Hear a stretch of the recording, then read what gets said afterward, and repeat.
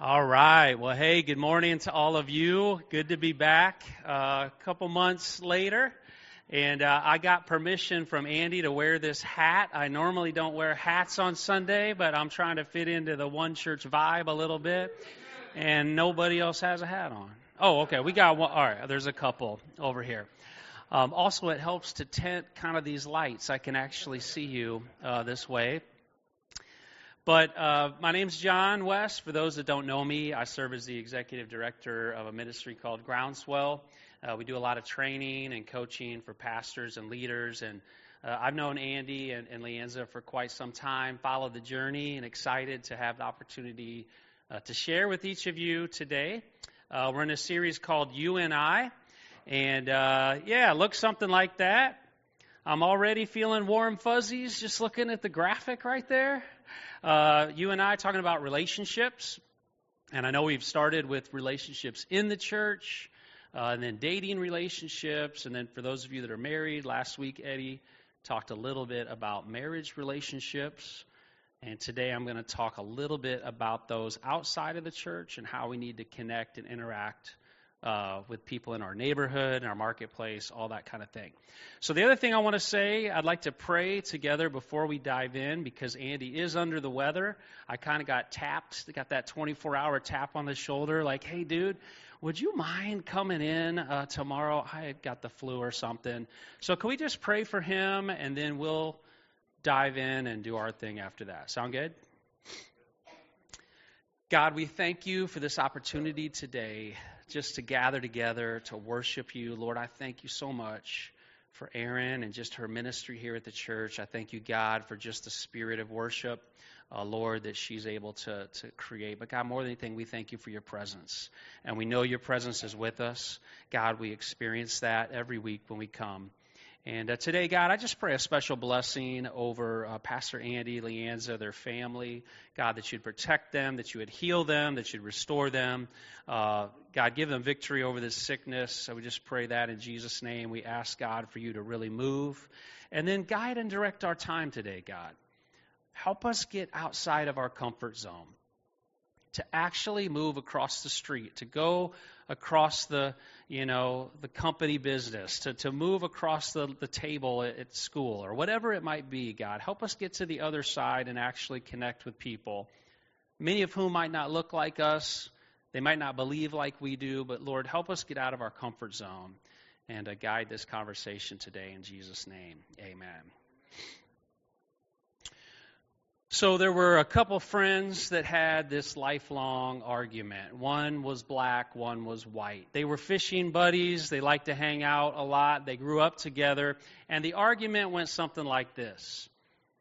The black friend said, God is black. And the white friend said, no, God is white. And they would argue over this kind of jokingly and rib on each other and all that. And one afternoon after fishing, they were driving down the road to kind of make their way home, still arguing over the complexion of God, when a truck driver hit them and they found themselves in an instant at the throne room of God. They're at the pearly gates. Peter meets them. They're still arguing. I'm telling you, he's black. No, he's white.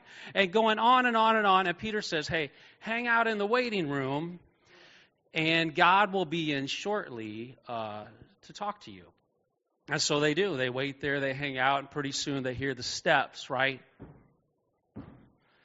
And God comes into the room, and the light is blinding, and they can't quite make out the complexion. They're trying to figure out what the skin color looks like. And God comes into the room, and his glory and everything, and he looks down at both of them, and he says, Hola, muchachos, buenos dias.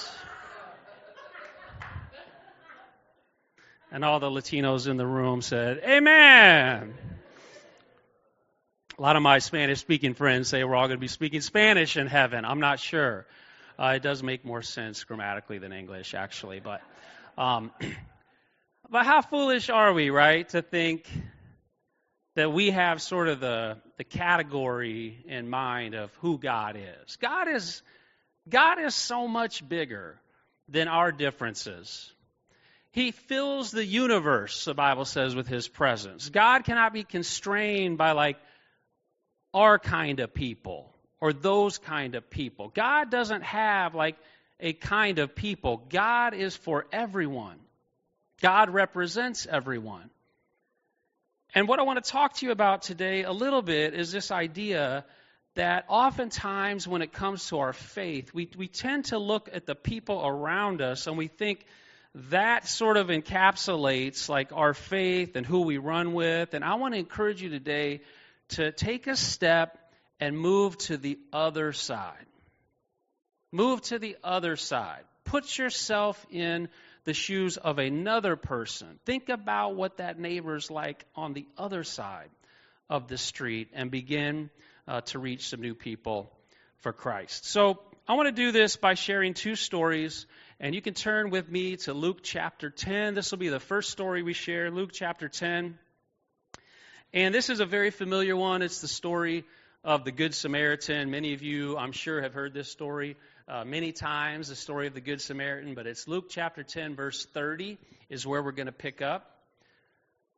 A high-profile lawyer, a teacher of the law, approaches Jesus, and he has a question for him. And it's interesting, the question, he says, "Teacher, what must I do to inherit eternal life?"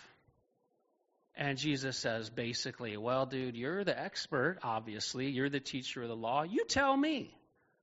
What do you need to do to inherit eternal life? And this is what he said. He answered, "Love the Lord your God with all your heart and with all your soul and with all your strength and with all your mind, and love your neighbor as yourself."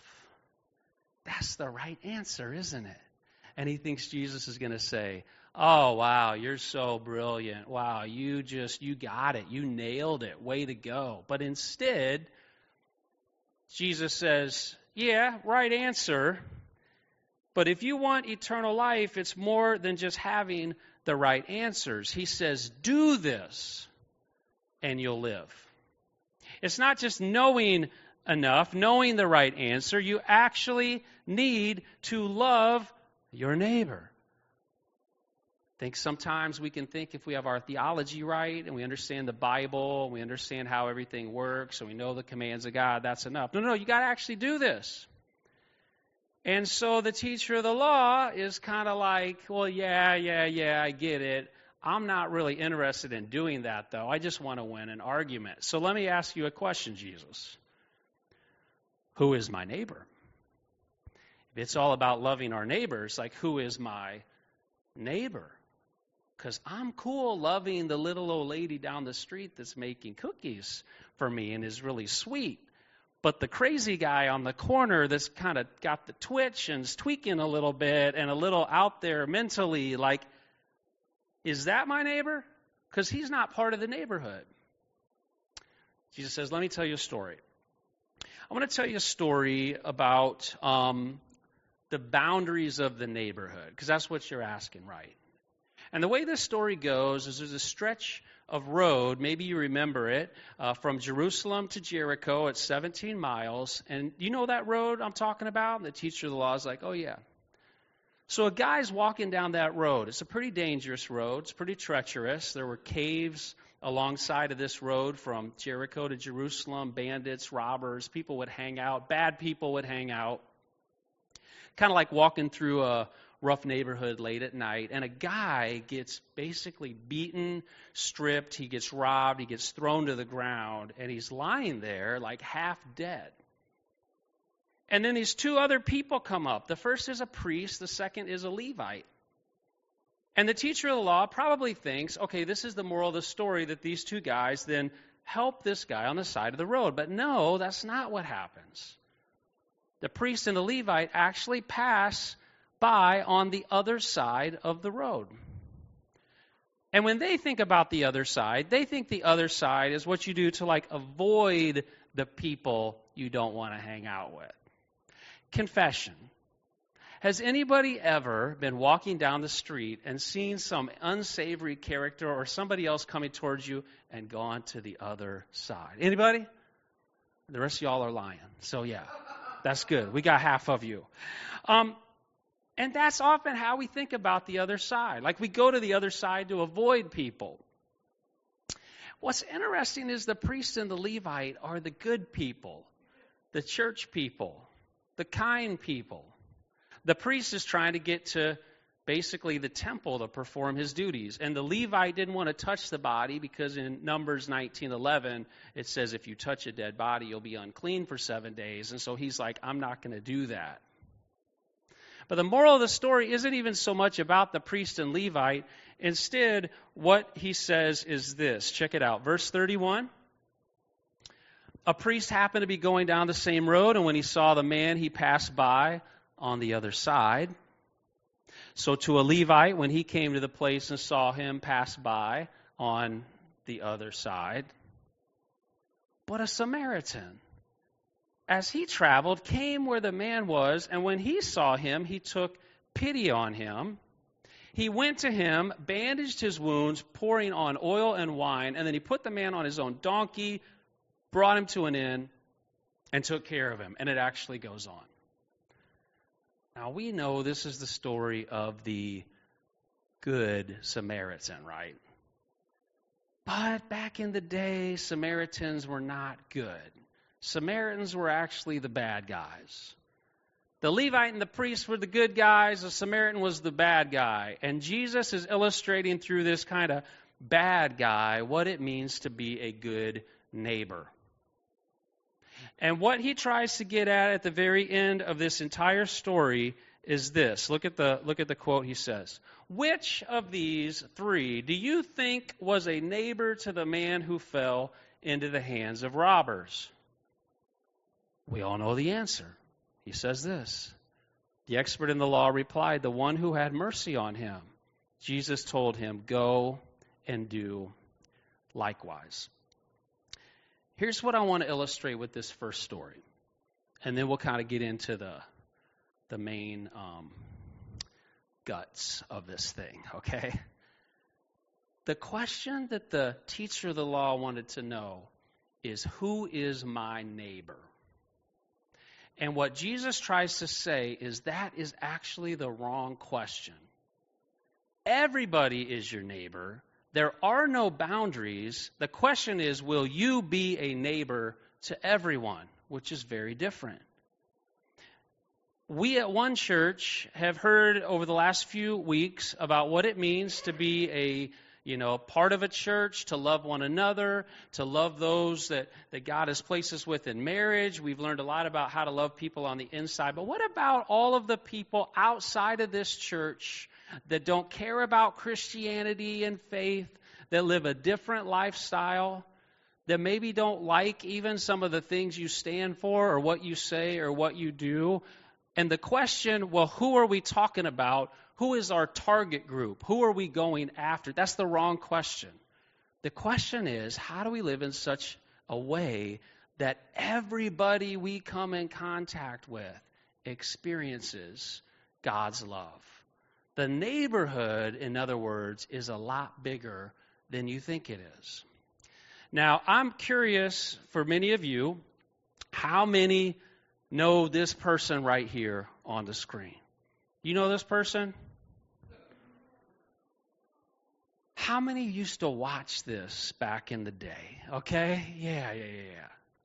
So this is Mr. Rogers, and I'm sure you've seen Mr. Rogers' Neighborhood a few times. I actually watched the movie with Tom Hanks. And there's a moment, anybody watch the movie? There's a moment in the movie where Mr. Rogers just looks at a person and it's quiet for like 3 minutes. And I was starting to feel like tears coming in my eyes. And my wife looked at me and she said, are you crying? Are you like crying right now? I was having this Mr. Rogers moment, in my heart. And but a few years ago, I was introducing my youngest, she's 8 now, but Grace, to Mr. Rogers' Neighborhood, because she never heard of Mr. Rogers. I think there's like a new one, Mr. What is it? Yeah, Daniel the Tiger's Neighborhood. It's not the same.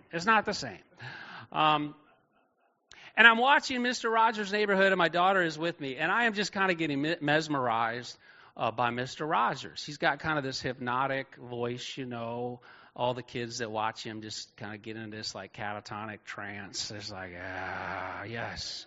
He's taking his shoes off, putting his jacket on. And I'm watching this with Grace. Isn't this cool, honey? And a few minutes go by, and then my wife came in. And she said, hey, honey, what are you doing? I go, oh, I'm just watching Mr. Rogers with Grace. Well, Grace had actually left the room, and I was just watching Mr. Rogers by myself. That's kind of the effect that he has. And he says all the time, right? Would you be mine? Won't you be mine? Won't you be? All right. Won't you be my neighbor? And there's something about all of us that say, yes, I want to live in your neighborhood. I want to be your neighbor. I want to be a part of a community. I want to be a part of a family. Who likes to be excluded? We all want to belong. There's a study back in the day. A team of Harvard sociologists created this study. It was a physical health study called the Alameda investigation. They studied 7,000 people over a 3-year period of time. And here's what they found. It was a study on community.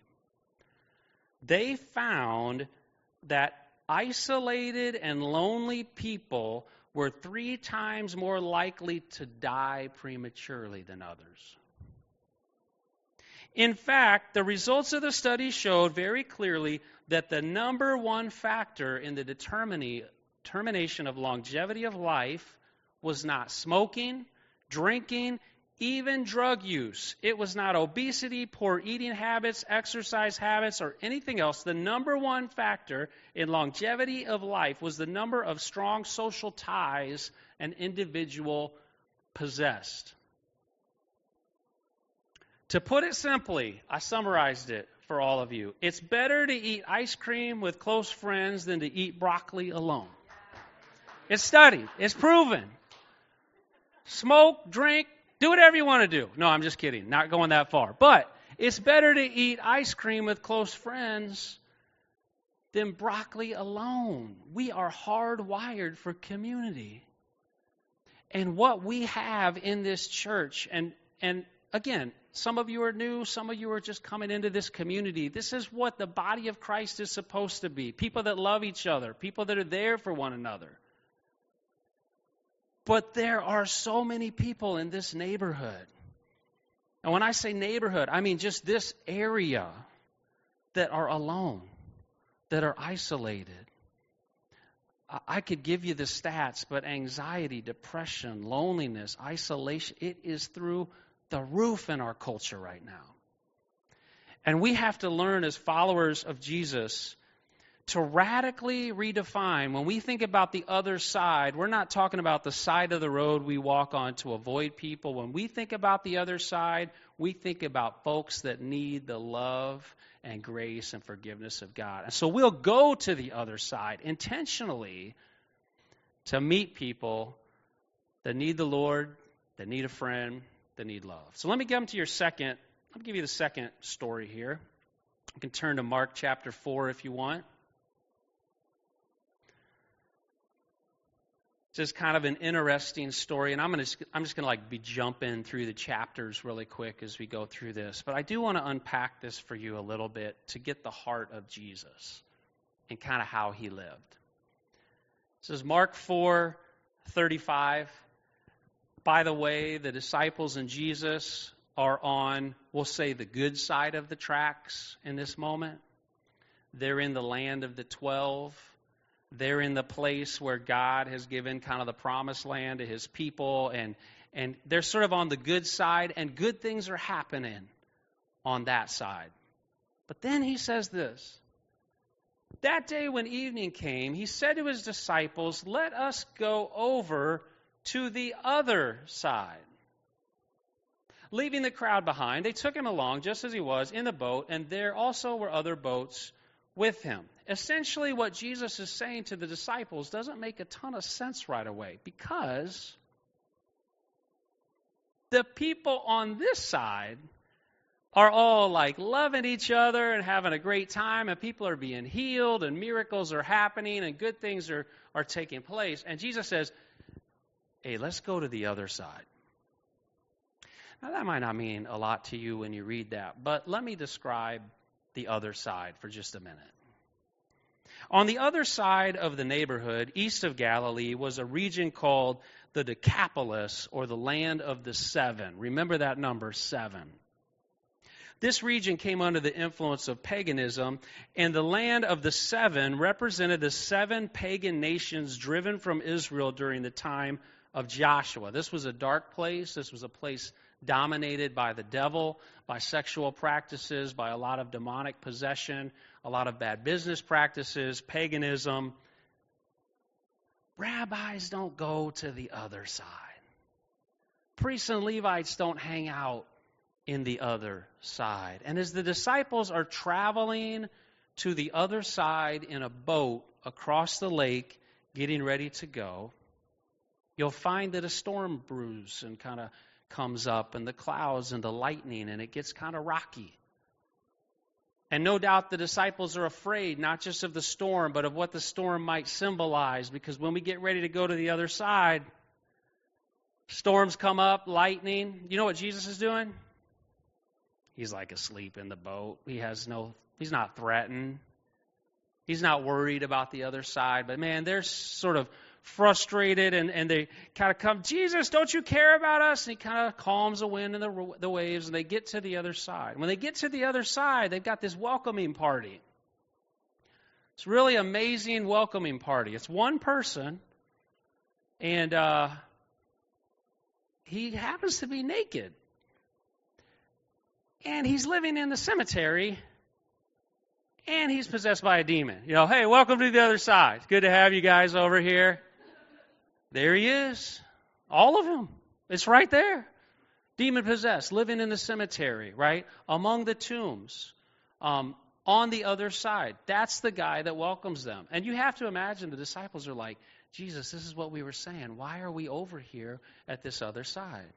He had what the Bible describes as a legion of demons, which that would be 6,000 demons. A legion was sort of like a group of people in the Roman army. Oddly enough, a legion was emblemized by a boar's head or a pig, which was kind of a pagan animal that they would worship. And Jesus does this crazy thing on the other side with this guy who's naked in the tombs, cutting himself and demon-possessed. He actually exorcises the demons. The guy falls at his feet, sends them into a herd of pigs. And by the way, there's so much symbolism in this passage, but anyway, into the herd of pigs that run down the mountainside, and they actually drown in the lake. And the disciples are like, what just happened? The guy comes to Jesus and basically says, I want to follow you wherever you go. And if I was Jesus, do you know what I would have said to him? Yeah, you need some discipling. 5 minutes ago, you were naked in the tombs, possessed by a demon. Jump on board. Let's go to the other side. But you know what Jesus says to the demon-possessed man? No, I don't want you to go with me. I actually want you to go back into your neighborhood and your side of town, and I want you to tell everybody what I've done for you. And then Jesus says to the disciples, all right, that was our sort of mission. Let's head back to the good side of town again. They get in the boat and they go to the other side. That seems like a really strange story, doesn't it? What's interesting about this story, and I'm just going to unpack this because you don't always see this when you're kind of walking through Scripture, but they then get back to the good side of town, and Jesus feeds 5,000 people. Have we all heard the story of the feeding of the 5,000? Do you all remember how many basketfuls were left over? 12. 12 basketfuls that represent the 12 tribes of Israel, that represent the land of the 12, the land of God's blessing, the land of favor. And again, a lot of symbolism going on. Jesus goes back to the other side, and there's 12 basketfuls left over to say, I am blessing this side. I love this side. I want to multiply my goodness to this side. I want to feed you from this side. 12 basketfuls left over. But then, after that miracle, In Mark 6, he's like, guys, it's time to go back to the other side. Look what it says. They're crossing over the lake. They're going back to the other side, demon-possessed land, the naked guy land, right? They're going to the cemetery land, the pig land, the other side of the tracks. And when they had crossed over, they landed at Gennesaret and anchored there, and here they are. But as soon as they got out, it's going to be a different welcoming party. The people recognized Jesus. They ran throughout the whole region. They carried the sick on mats to wherever they heard he was. And wherever he went, into the villages, towns, countryside, they placed the sick in the marketplaces. They begged him to let them touch even the edge of his cloak, and all who touched it were healed. On the other side now. And you read in the next chapter, and on the other side, guess what? He did another feeding. He fed the 4,000 in the land of the 7. In the Decapolis, in the land of the 7, essentially groups of people that were excluded from Israel. He was in the pagan nations now, the 7 pagan nations. The other side, he fed 4,000. And guess how many basketfuls were left over on the other side? 7. Interesting. So what is Jesus trying to say through this process? What he's trying to say is, hey, disciples, you want so badly to stay on this side where it's comfortable, where God's favor is, where you're blessed, the feeding of the 5,000, the miracles. But I'm not just about this side. I'm about this side and I'm about that side. Don't ask me who is my neighbor. Oh, only the people on this side. No. This whole neighborhood belongs to me, and we got some neighbors on the other side that need miracles and love and grace. They need the power of God. And the first time they go to the other side, it is scary the first time they go. There is a storm. There are waves. There is this crazy, weird dude that meets them, blows away like any category they had of weirdness. Like, this guy is really weird. But in doing that, he spreads the gospel. And the next time they go, just to confirm that this is also our side of town, he does this incredible miracle. 4,000 people are fed, 7 basketfuls left over. And I got to imagine the disciples are like, 12, 7, feeding. Maybe God has called us to this entire region. Maybe we're to be neighbors of everyone. Maybe we need to stop discriminating, get outside of our comfort zone, and go where it's not comfortable, where it's weird, right? Where it feels funny. Like the people that don't look like us, talk like us, they're in a different income bracket. They're a different education level. They have different issues and disabilities and things that don't maybe aren't the same as you. But you get to the other side and you realize somebody's got to do it. And as soon as that begins to happen, look at what happens. All of a sudden, God begins to move and people are changed. And now the neighborhood just got a whole lot bigger than it was before. Because it used to just be this. And now it's like all of this.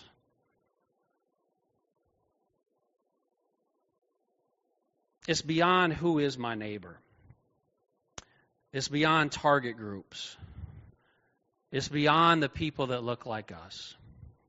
And I love this quote, kind of going through the end here. The priest and Levite went to the other side of the street to avoid people different from them. Jesus went to the other side of the lake to find people different than him. So let me bring it home. Mr. Rogers said it really well. He said, it's a beautiful day in the neighborhood. A beautiful day in the neighborhood. Would you be mine? Could you be mine? Won't you be my neighbor? And you know, people are dying from isolation and loneliness. Can I call out a few people that we don't always want to go to? It could be that isolated widower who never comes out of his house because he's afraid. It could be the activist screaming on social media. It could be the immigrant that just arrived from Africa, from India, from Saudi Arabia. It could be the sexually confused barista. It could be the angry mom. It could be the strange kid. Who is my neighbor? Wrong question.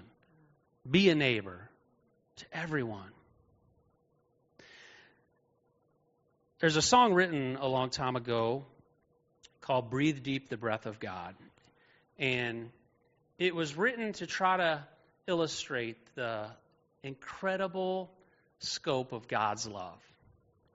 And the fact that we often try to categorize people as like or unlike us, and how Jesus just kind of breaks through all those barriers and says, they're all my kids. I love all of them. And some of them are lost. My kids are lost.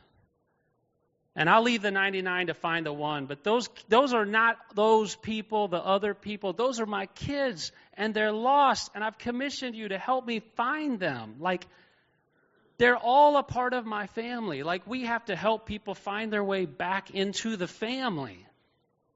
And so this song illustrates all of these types of people that are very different from us. And yet, when you hear the words and the categories, I want you to think, God loves them.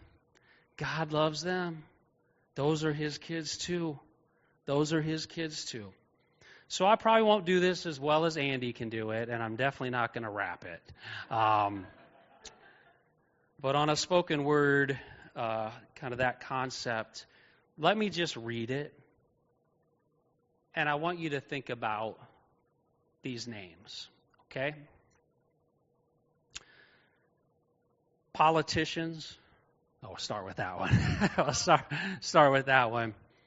Morticians, Philistines, homophobes, skinheads, deadheads, tax evaders, street kids, alcoholics, workaholics, wise guys, dimwits, blue collar, white collar, warmonger, peaceniks, suicidals, rock idols, shut-ins, dropouts, friendless, homeless, penniless, and depressed, presidents and residents, foreigners and aliens, dissidents, feminists, xenophobes, and chauvinists, creation, evolution, perverts, slumlords, deadbeats, athletes, Protestants, and Catholics, housewives, neophytes, pro-choice, pro-life, misogynists, monogamists, philanthropists, blacks and whites, police, obese, lawyers and the government, sex offenders, tax collectors, war vets, rejects, atheists, scientists, racists, and sadists,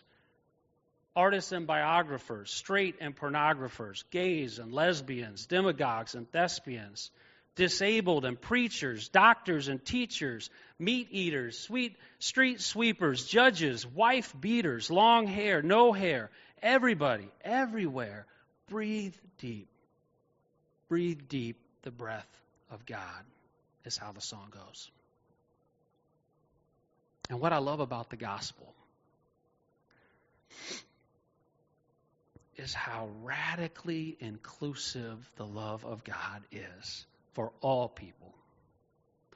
God so loved the world that he gave his only begotten Son, that anyone I just listed and anyone in this entire community that would believe in him would not die, but would have eternal life. That is an invitation to everyone. Doesn't matter what you've done, doesn't matter your history, doesn't matter what side of the tracks you live on.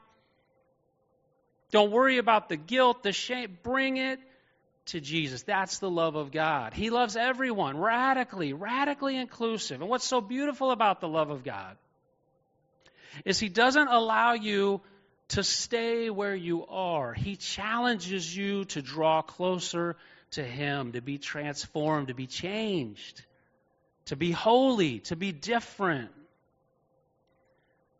But we, as the followers of Jesus, we lead with love. We lead with a lifestyle that's different. We lead with Jesus The death of Jesus, the Savior of the world who died on everyone's behalf. And our job is to go to the other side to bring that message.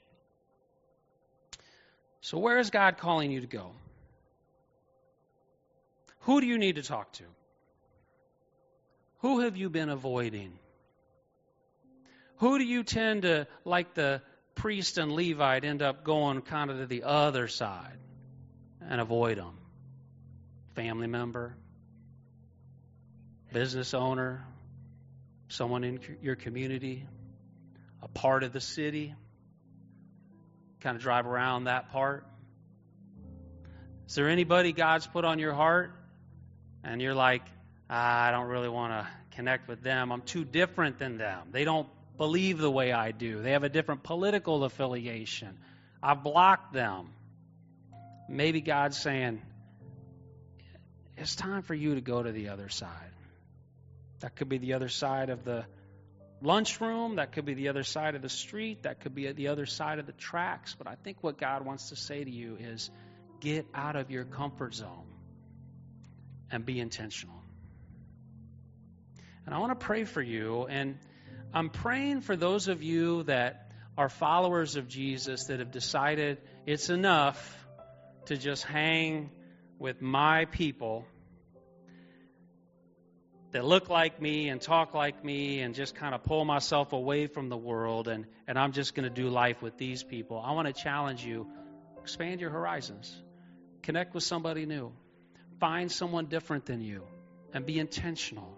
And if you're sitting here today and you've never experienced the love of God and you say, I feel like an outsider, quite honestly, John, even here, and I don't know why, can I tell you something? God loves you so much. If you don't feel like you fit, belong, you got too much in your past, too much guilt, shame, whatever it is, let me tell you something. God loves you so much. I mean, He died for you. Like, let the kindness and love of God draw you to repentance to say, Lord, I just want to give my life to you and follow you. Would you pray with me?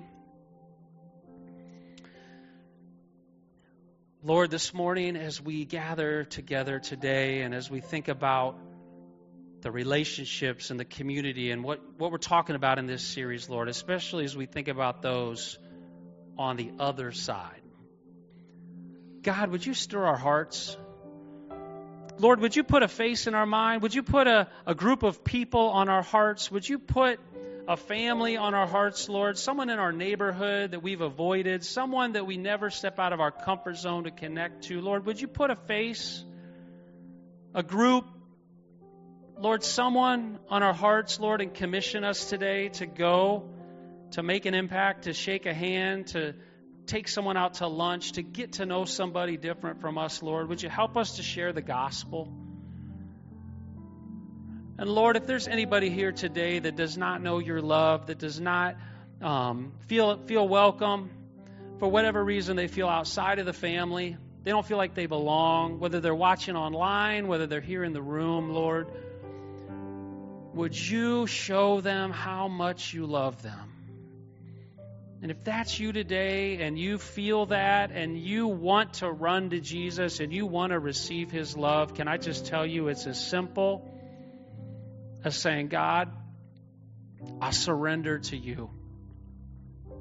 Forgive me for all the stuff I've done in the past, all the stuff that doesn't matter anymore, quite frankly, Lord. I want to receive your forgiveness. I want to receive your love. I want to receive your mercy. I surrender that all to you, Lord. Make me a new creation.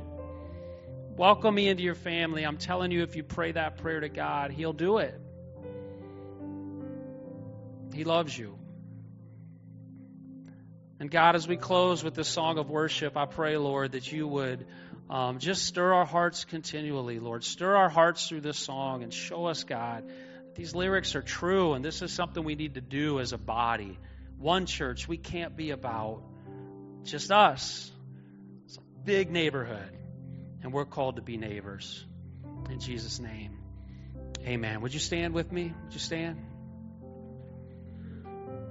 Just sing this song. Just sing it out to God. Worship Him, and then we'll close.